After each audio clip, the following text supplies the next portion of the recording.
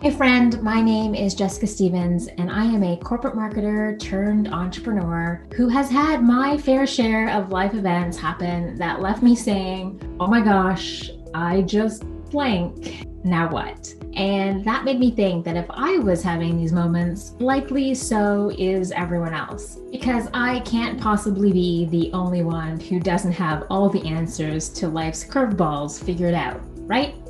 So if you've ever said any of the following, I have just graduated, now what?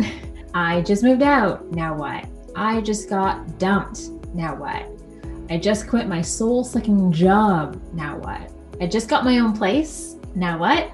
I just lost my mom or dad, now what? I just don't know how I got here, now what?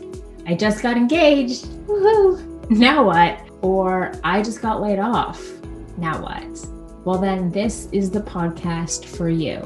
That last one, I just got laid off, now what, actually is the inspiration for the show.